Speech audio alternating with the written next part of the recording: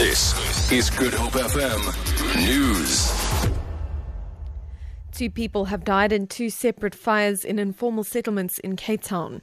In the first incident, a man was killed after sustaining fatal injuries when one shack was burnt in the Burundi informal settlement in Mfuleni this morning. In the second incident, a woman was killed and a man sustained second-degree burns after a fire destroyed 4 structures in the Bloemfontein in Kraaifontein yesterday. Cape Town Fire Services spokesperson Theo Lane says the cause of the fires is unknown at this stage and police are investigating the matters. Meanwhile, Cape Town firefighters are battling a vegetation fire on the slopes of Table Mountain. Spokesperson Theo Lane says due to heavy winds and the burning of the fire in an inaccessible area, they requested additional aerial support. The cause of the fire is unknown. We have got 6 vehicles on the scene there, assisted by Table Mountain National Parks, and they have one of their helicopters in use.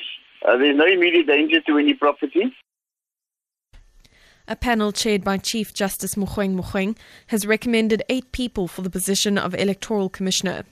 The names will be submitted to the National Assembly Speaker Baleka Mbeta's office.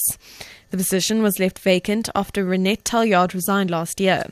Mercedes Percent reports. The Office of the Chief Justice says the panel unanimously agreed on the 8 names after careful consideration of candidates, background performance checks, and interviews were conducted. Some of the candidates include Nkosi Khulule Nyembesi from the Black Sash, Mamudupi Mohlala Mulaudzi, and Janet Lovemore. Once the Speaker has received the list, the 8 names will be sent to the Home Affairs Portfolio Committee to conduct the final interviewing process and choose the best candidate before seeking the final approval of the National Assembly. Mercedes Besant, SABC News, Parliament. And US news networks are forecasting a massive victory for Hillary Clinton in the Democratic presidential primary in South Carolina. First results suggest that Clinton has won the overwhelming support of a large number of African American voters in the state. The BBC's Kim Guttis reports. Clinton was always assured a win against Bernie Sanders in South Carolina, where the former First Lady is popular with African American voters. Sanders tried to make inroads with minorities here, but he didn't get very far and he eventually gave up.